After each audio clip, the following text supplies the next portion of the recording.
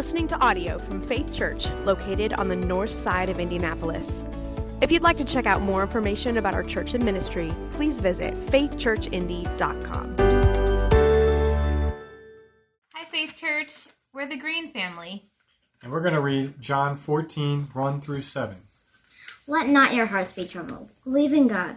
Believe also in me. In my Father's house are so many rooms. If not so, why would I have told you that I go to prepare a place for you? And if I go to prepare a place for you, I will come again, and will take you to myself, that where I am going you may be also. And you know the way to where I am going. Thomas said to him, Lord, do we not know where you are going? How can we know the way? Jesus said to him, I am the way, and the truth, and the life. No one comes to the Father except through me. If you had known me, you would know my Father also. From now on, you do know him and have seen him. This is the word of the Lord. You know, you kind of half expect that video to like be a transition to live where Micah busts in the back doors and comes running down the aisle, right? Shouting thanks be to God or something like that. Johnny, make a note. We should plan that for one of these. Thank you. It's been quite a week, hasn't it? If you're like me, you found yourself many times over the last couple of days hitting refresh on your web browser, hoping there's news, like just somebody tell me what's happening. And then, I don't know, did you find yourself just reading the same headlines over and over again?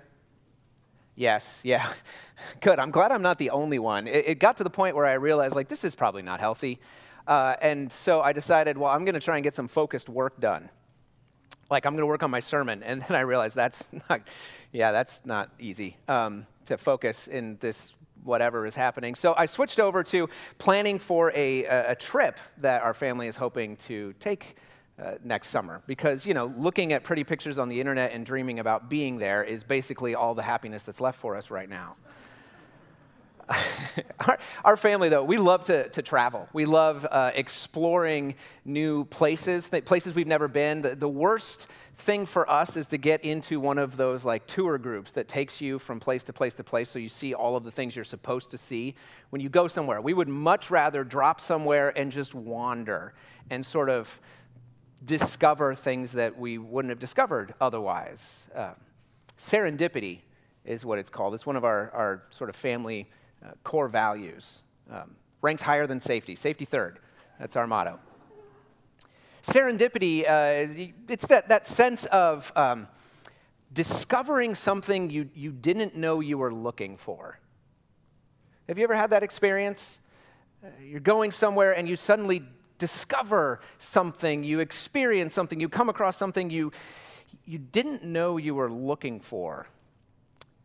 The New York Times bestselling author Eric Weiner calls himself a philosophical traveler, which I did not know was a title that you could claim for yourself, but I have now claimed it for myself as well. And he writes about his ongoing obsession with visiting places where, as he puts it, he says, the distance between heaven and earth collapses, and we're able to catch glimpses of the divine or the transcendent. Or as I like to think of it, he says, the infinite something. There's a lot riding on that, something.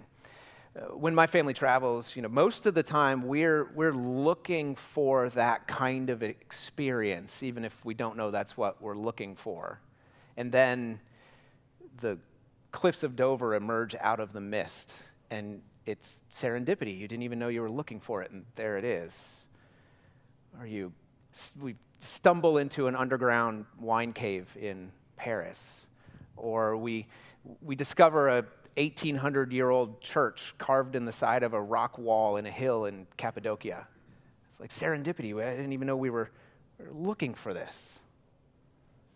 Coming over the hill above a lake in Iowa and seeing a rainbow below us.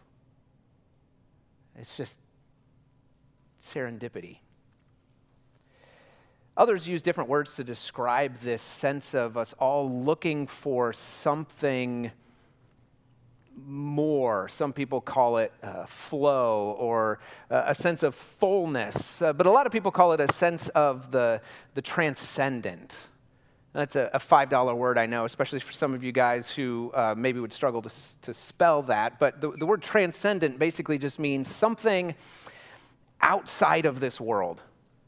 Something that our senses can't grab onto, really. It's not something you can taste or something you can touch, but it feels like it comes from outside of this world, breaking into this world and our experience of this world. It's transcendence. And a lot of times when we travel, or when we build things, or when we create new things, or when we work hard, or when we study, or when we do whatever we do, we're actually kind of searching for that sense of something outside of this world. But this morning, a question I want us to consider is, what if that transcendence came looking for us? What if we didn't have to go find it? What if transcendence had already found us? The last few weeks we've been in the Gospel of John looking at these statements of Jesus where he says, I am, and then fills in the blank. I am the bread, I am the vine, I am the light, I am the gate. You know, we peel back the layers on those statements because they reveal something about the deep desires of our hearts to be fed, to be let in, to be connected, to see. And I'm not sure that there's a deeper longing than this desire to touch transcendence, to feel lifted up out of this mundane world, to experience something bigger, something greater than ourselves, something that gives this kind of day-to-day a sense of meaning that outlives us, something that seems to invite us into a different kind of life, introduces us to a different kind of happiness than we could find elsewhere. And that's what takes us to John 14, 1 through 7, the verses we just heard read. Because in this passage, Jesus is hinting at something even better than finding transcendence. He's telling us that transcendence actually came to find us. It's more than us just knowing the transcendent, whatever there is outside of this world. It's that the transcendent actually wants to know us. If you're taking notes or writing anything down, that's the big idea, the key idea. Everything I'm talking about is really that the transcendent, the one above everything, wants to know us. So turn with me to John 14. We're going to jump in. We're going to kind of go through these 7 verses, and a few before and then a few after. And while we go through these, I want to pull out a couple of lessons for us before we dig more into this idea that the transcendent one himself wants to know us and unpack what that means for us. So John 14, let's jump in. But before I get to verse 1, let me set the context here. So this discussion that we've heard read, we're about to read and consider, is happening in the context of the Last Supper. So Jesus has, they've eaten. Judas has already left to go betray Jesus. So it's him and the 11 guys that are left. They're continuing to sort of finish up the supper and beginning the process of what's coming next, going to the garden. And Jesus is trying to get everybody ready for the fact that he's leaving. His crucifixion is coming. And so if you back up a couple verses into 13, around 31 or so, he's basically saying, I've been with you, but now I'm going. I came here for a reason. It's time for me to go do what I came to do. And this path that I'm about to walk on, you can't follow. You can't come with me. He says, but when I leave, I need you to remember something, and it's this, a new commandment in John 13:34. Love one another, even as I have loved you. In the same way that I have loved you, I want you to love one another. You're going to need that kind of love if you guys are going to stay strong and together after I'm gone, before I come back. Love one another. And Peter jumps in. And he says, okay, Jesus, this whole love one another thing is great, but what do you mean we can't come with you? He's like, why can't we follow you now? I'm happy to follow you now. I'd lay down my life for you. I would die for you if that's what it took. And Jesus says, oh, Peter, would you really lay down your life for me? I mean, in just a few hours, a rooster's going to crow, and you'll have already denied me 3 times. Of course, you can't hear something like that without being a little bit shaken. And actually, I think Peter's a lot shaken. Homework, look ahead and see where he shows up next in the story. Not right now, but later. It's really interesting, but we're not going to go there right now. So Peter, he's subdued. He no longer enters the story for quite a while, but before he exits the story, he teaches us something pretty important. Peter's saying to Jesus, like, hold on a second.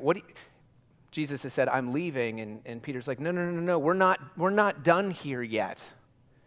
We're not done. We've been following you because we wanted to find the kind of relationship with God that you have had. You've showed us this relationship with God that is so overwhelmingly intimate that you call God your Father, and we want that. There's something more that we want, and we don't have it yet. You can't leave. At the very least, you can't leave me behind. Peter's saying, look, I don't know what it takes to find it, but if I have to die, I will. Just don't leave me behind. There's something more that I want. The Germans have a word for it, which I will now mispronounce for all of you. Sehnsucht, or something like that. Sensucht, Sehnsucht. And it's this, if it translated directly into English, I would just use the English translation, but it doesn't. It's something like an inconsolable longing, or thinking wishfully, some people call it. It's a desire for something more that human ability can never achieve. It's the sense of being overwhelmed by a longing, a desire that cannot be met, at least not in this world. Many of you are familiar with the writings of C.S. Lewis, a great British Christian author of the last century. He used this phrase and said this is basically the key theme of his life. The key story of his life is this inconsolable longing. He said that's the center of his existence. But rather than obsess about the feeling itself, others living the same time as Lewis, like Freud did, he says, rather than obsess about that feeling, he says that feeling is valuable as a pointer to something else.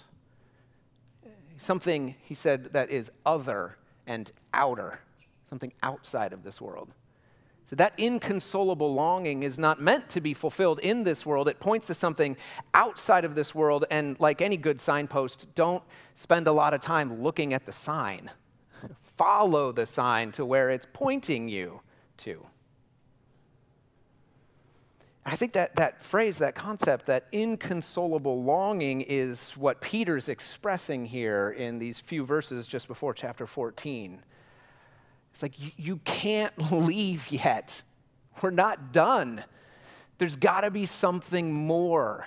I'm not ready for you to go yet because I haven't found what I'm looking for. But Jesus says he's leaving. Peter's not ready to give up the quest for something more. Now, back to the story, chapter 14. The first lesson that we can easily pull out as we look at this leading into chapter 14 is we all want something more. There's a desire for something, some inconsolable longing that we all live with. Peter's exemplifying it for us here and probably for the rest of the disciples as well. We want something more. Now let's jump into 14 because the next guy to interrupt is going to teach us a little something more about this. Back to the story. Peter's shaken. He's subdued by Jesus' prediction of his betrayal. The other 10 guys are looking at him like he's the bravest and the brashest of the bunch, and he's not going to make it through the next 12 hours? Like, what are my chances, right? And so the whole room has suddenly just like gone silent. And Jesus looks at him in verse 1. He says, let not your hearts be troubled. Which is Bible speak for, guys, it's going to be okay. It's going to be okay. Don't get bent out of shape about this. He goes on, he says, look, you trust God. You can trust me too. Yeah, I'm going. And where I'm going, you can't follow, but you will follow later. But I'm going to my dad's house. I mean, he's got all of these rooms, and I'm going to get them ready for you. And if I weren't going to get them ready for you, I wouldn't have told you that I was. And I would have told you that if there weren't rooms, I would have told you there weren't rooms. I'm going to get these rooms ready for you. And if I go, it means I'm going to come back, and then I'm going to take you with me back to my Father's house, and then you will be there with us for eternity. And Thomas jumps in and he says, that's not very clear. He's like, okay, hold on. You said you're going, but we can't follow, but we will follow later. But where we're going, you're going, we can't go, but we will go. And then you said in verse 4 here, I hadn't read it yet, but he says, and you, Jesus, you just told us, we know the way to where you're going. It's like, but we don't know where you're going. We have never heard of your dad and his big house. Is it on the other side of the Jordan? Where is it? He's like, we don't know where you're going. How do we know the way? Have you ever found yourself in one of those like friend caravans where you're all like, oh, hey, let's go to this. One guy's like, let's go to this place that I know. And everybody's like, okay, where is it? He goes, oh, just follow me. And so you get in your cars and you follow. And then he blows through a yellow light and you're stuck there. And he's gone. And you're like, I don't know where we were going. So I don't know where I'm supposed to turn. I mean, this is what Thomas is experiencing, and it's frustrating for this guy. He has, just a couple of chapters earlier, Thomas is the one who said, when Jesus was like, hey, we got to go to Bethany because Lazarus has fallen asleep, Thomas is like, well, if we do that, you realize they're trying to arrest you and kill you. He said, well, we got to go, and Thomas says, all right, well, if we're going to die with him, we might as well go to die with him. Thomas is like, I'm all in. And so when Jesus does this whole thing about you can't come, but then you will, and you know where I'm going, and Thomas is like, he's not the kind of guy who's like, oh yeah, no, that makes sense. He goes, we don't know where you're going. How can we know the way if we don't know where you're going? And what Thomas teaches us is not just what Peter taught us, that we're all looking for something more. And Thomas says, not only are we looking for something more, but we don't know how to find it. We don't know the way. These are guys who had been following Jesus for years in order to figure out, how do we get to that more? That sense of a relationship with God, like what Jesus, like his relationship with God. Nobody'd seen anyone living with this kind of a relationship with God, and they're like, we want that. We want that more. How do we find it? And I think what Thomas is wrestling with here is he's still waiting for Jesus to teach him the way. Teach him the secret, the formula, the recipe. Tell me what I have to do. Tell me how I have to live. Tell me how I have to think in order to have the kind of relationship with God that you do. Tell me what I have to do. Where do I need to go? What way do I need to follow in order to relate to God like this? And then Jesus interrupts here and he says, Thomas, I'm not here to teach you the way. He says, I am the way. I'm not here to give you the secret to life. I am life. He says, I'm not here to tell you true things. It's like, I am truth. I am the way and the truth and the life. I am God's way, God's truth, God's life. I am God, Jesus is saying. Thomas and the other disciples have been following, looking for the formula, the recipe, the secret, to show us what we need to do, show us what path to follow. And here Jesus says, Thomas, there's no path to follow. I'm the path. Follow me. And it's this moment of serendipity. They find something they didn't even know they were looking for. Because Peter has interrupted and said, oh, we want something more. And Thomas has interrupted and said, we don't know how to find this something more. And Jesus said, you don't have to find it. I came to find you. I'm the way.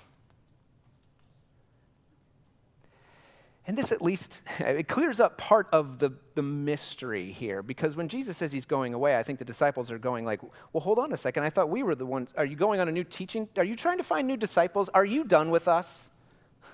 Do you need new ones? Are we not good enough anymore? And Jesus says, no, I'm the one who takes you to the Father, who comes and brings you with me to the Father.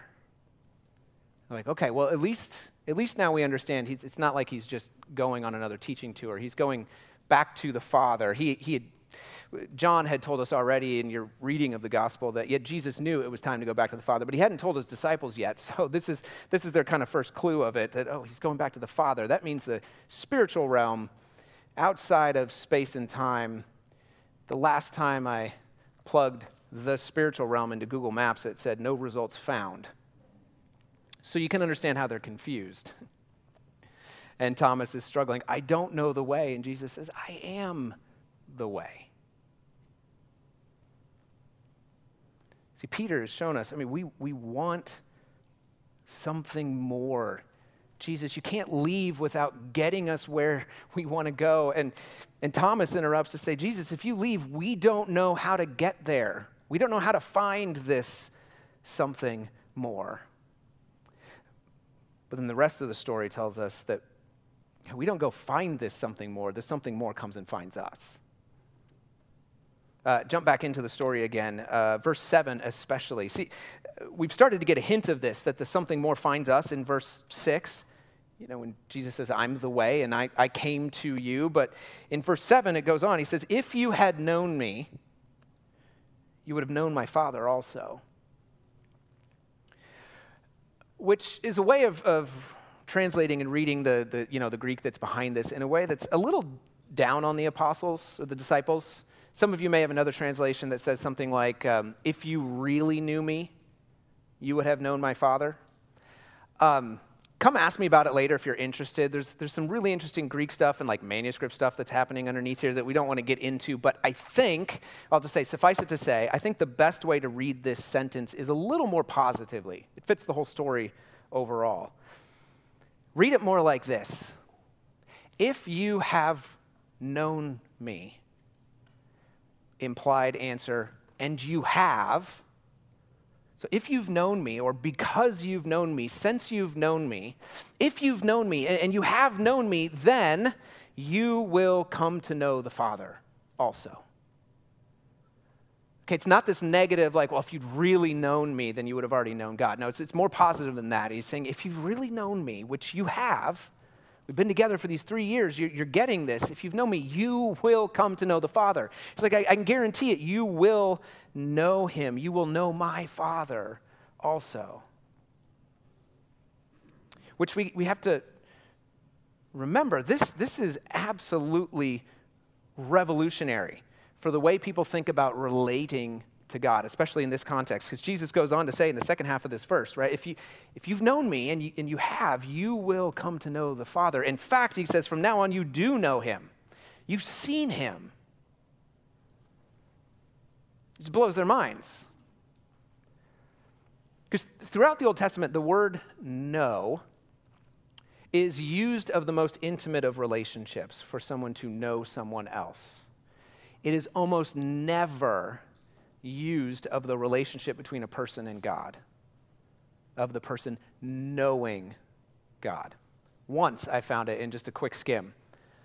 So there may be more because it was a quick skim, but only once did I find it, and it was in this future sense of like, hey, before this guy came to know God. So when Jesus says, like, you can know God, I think the first thought is, well, yeah, at the end, that's what we all hope for, is after we die, we know God, we're with God. But he says, no, from now on, you know him.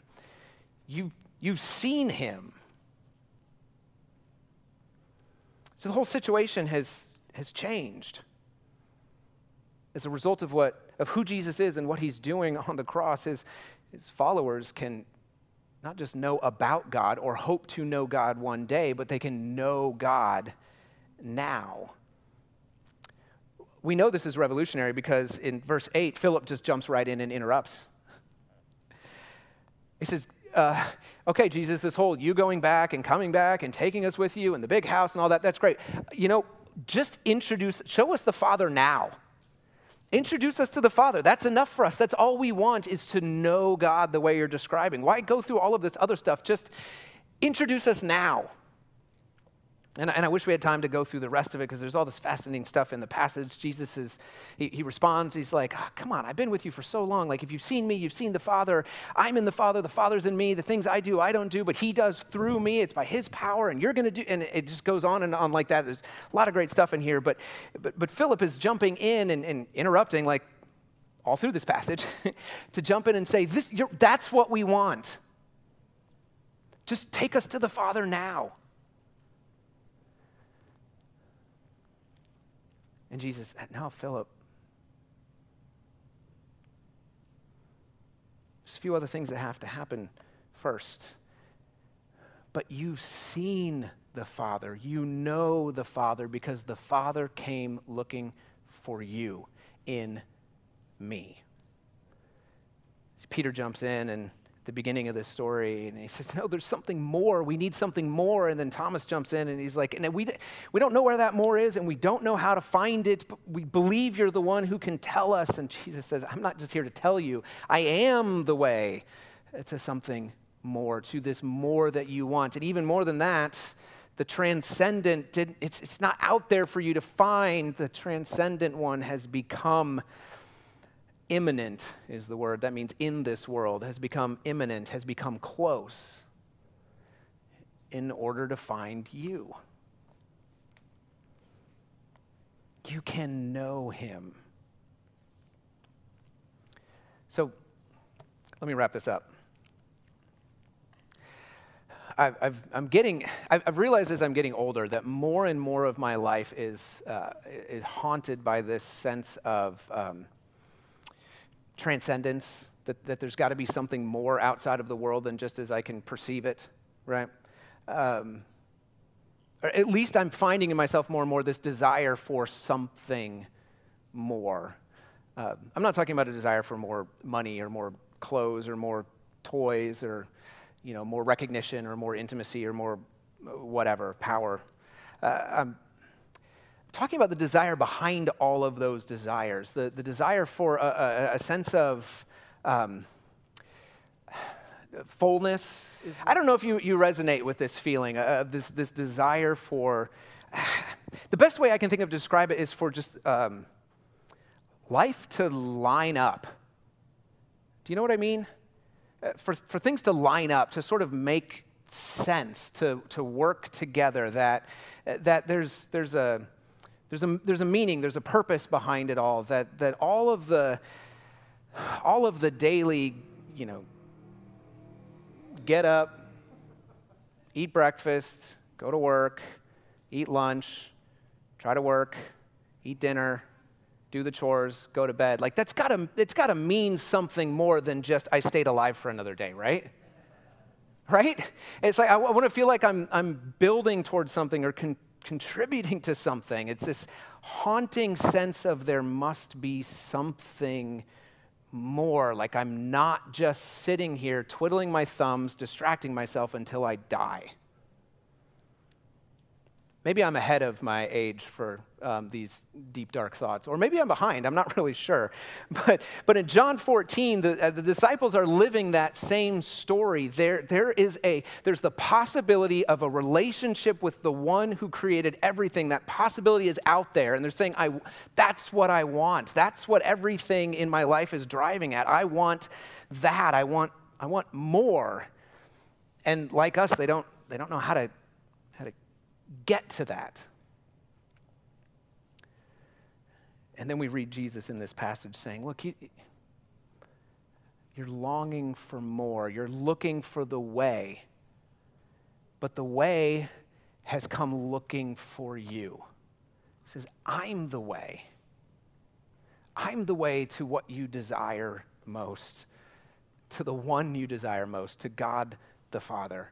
He says, I got this big house. Got a dad with a big house, and there's room for everyone.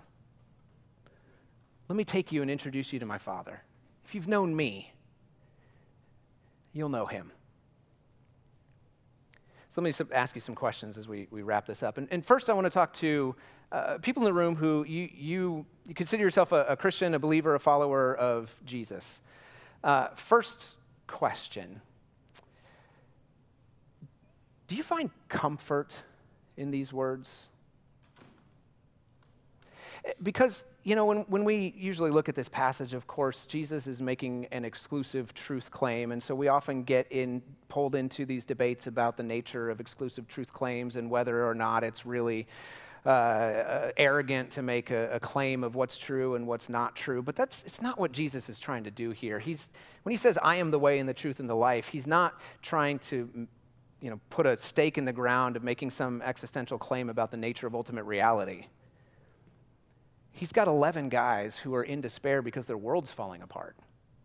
And he's just trying to comfort them. He says, I know everything is about to change. I know I'm leaving. I know the world is falling apart. I know you are uncertain about the future. I know you don't know what's happening and what's coming next. He says, I know you feel like you haven't gotten where you want to be yet. There's something more, and you're not there, and you don't know how to get there. But he says, look, let me just, in the midst of all that anxiety, let me just tell you, I'm the way. I'm the truth. I'm the life. It's comforting. So are you comforted by his words? And who do you know that needs that comfort?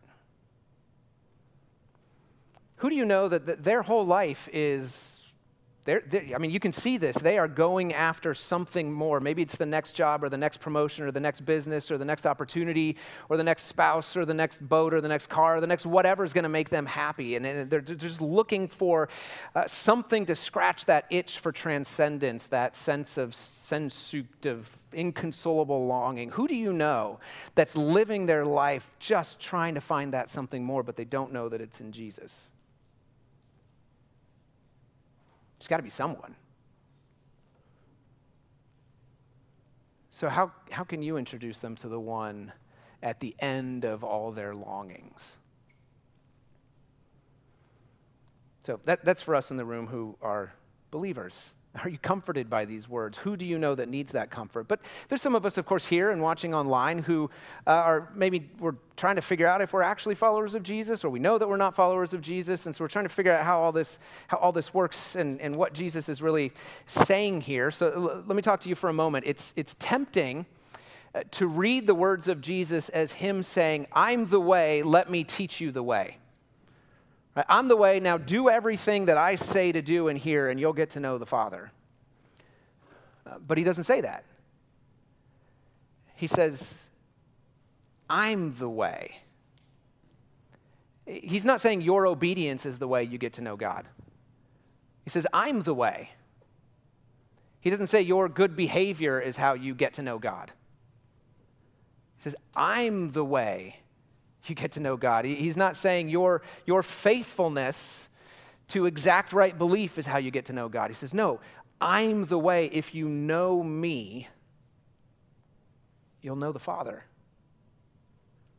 If you know me, you'll know God. So Jesus' invitation is to come to him and come to know him, to see him, to find in him the way. Not a new set of directions to follow, not a map, but to find literally the way to God in Jesus. See, every other philosophy of life or religion or life hack or way to do this thing we call humanity, every other way tells us, here's the path that you have to follow. Here's the way. Walk in this. But Jesus says, I'm the only path that came looking for you. Because I'm the only path that when you wander off of me, I just move to be under you. I'm the only path, I'm the only way that actually gets you to what your heart desires most. The one who is outside of all, but has come into it all to show you the way. It turns out transcendence isn't so much an experience or a serendipitous moment. It's not just coming over the hill and seeing a rainbow. I mean, that's part of it. It turns out transcendence is actually a person who isn't up there shouting at us, "Come find me," but has come to find us. So let's pray.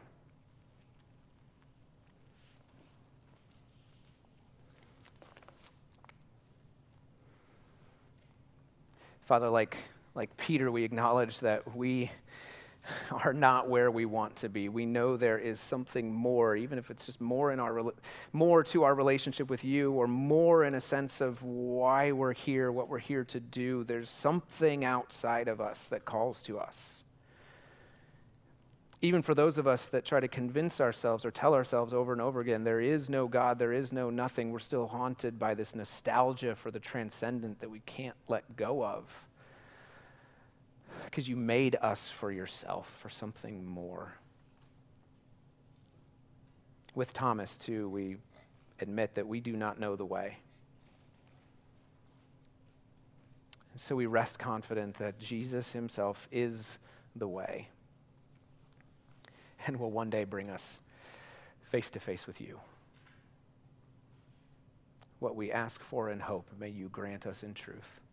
We pray in Jesus' name. Amen.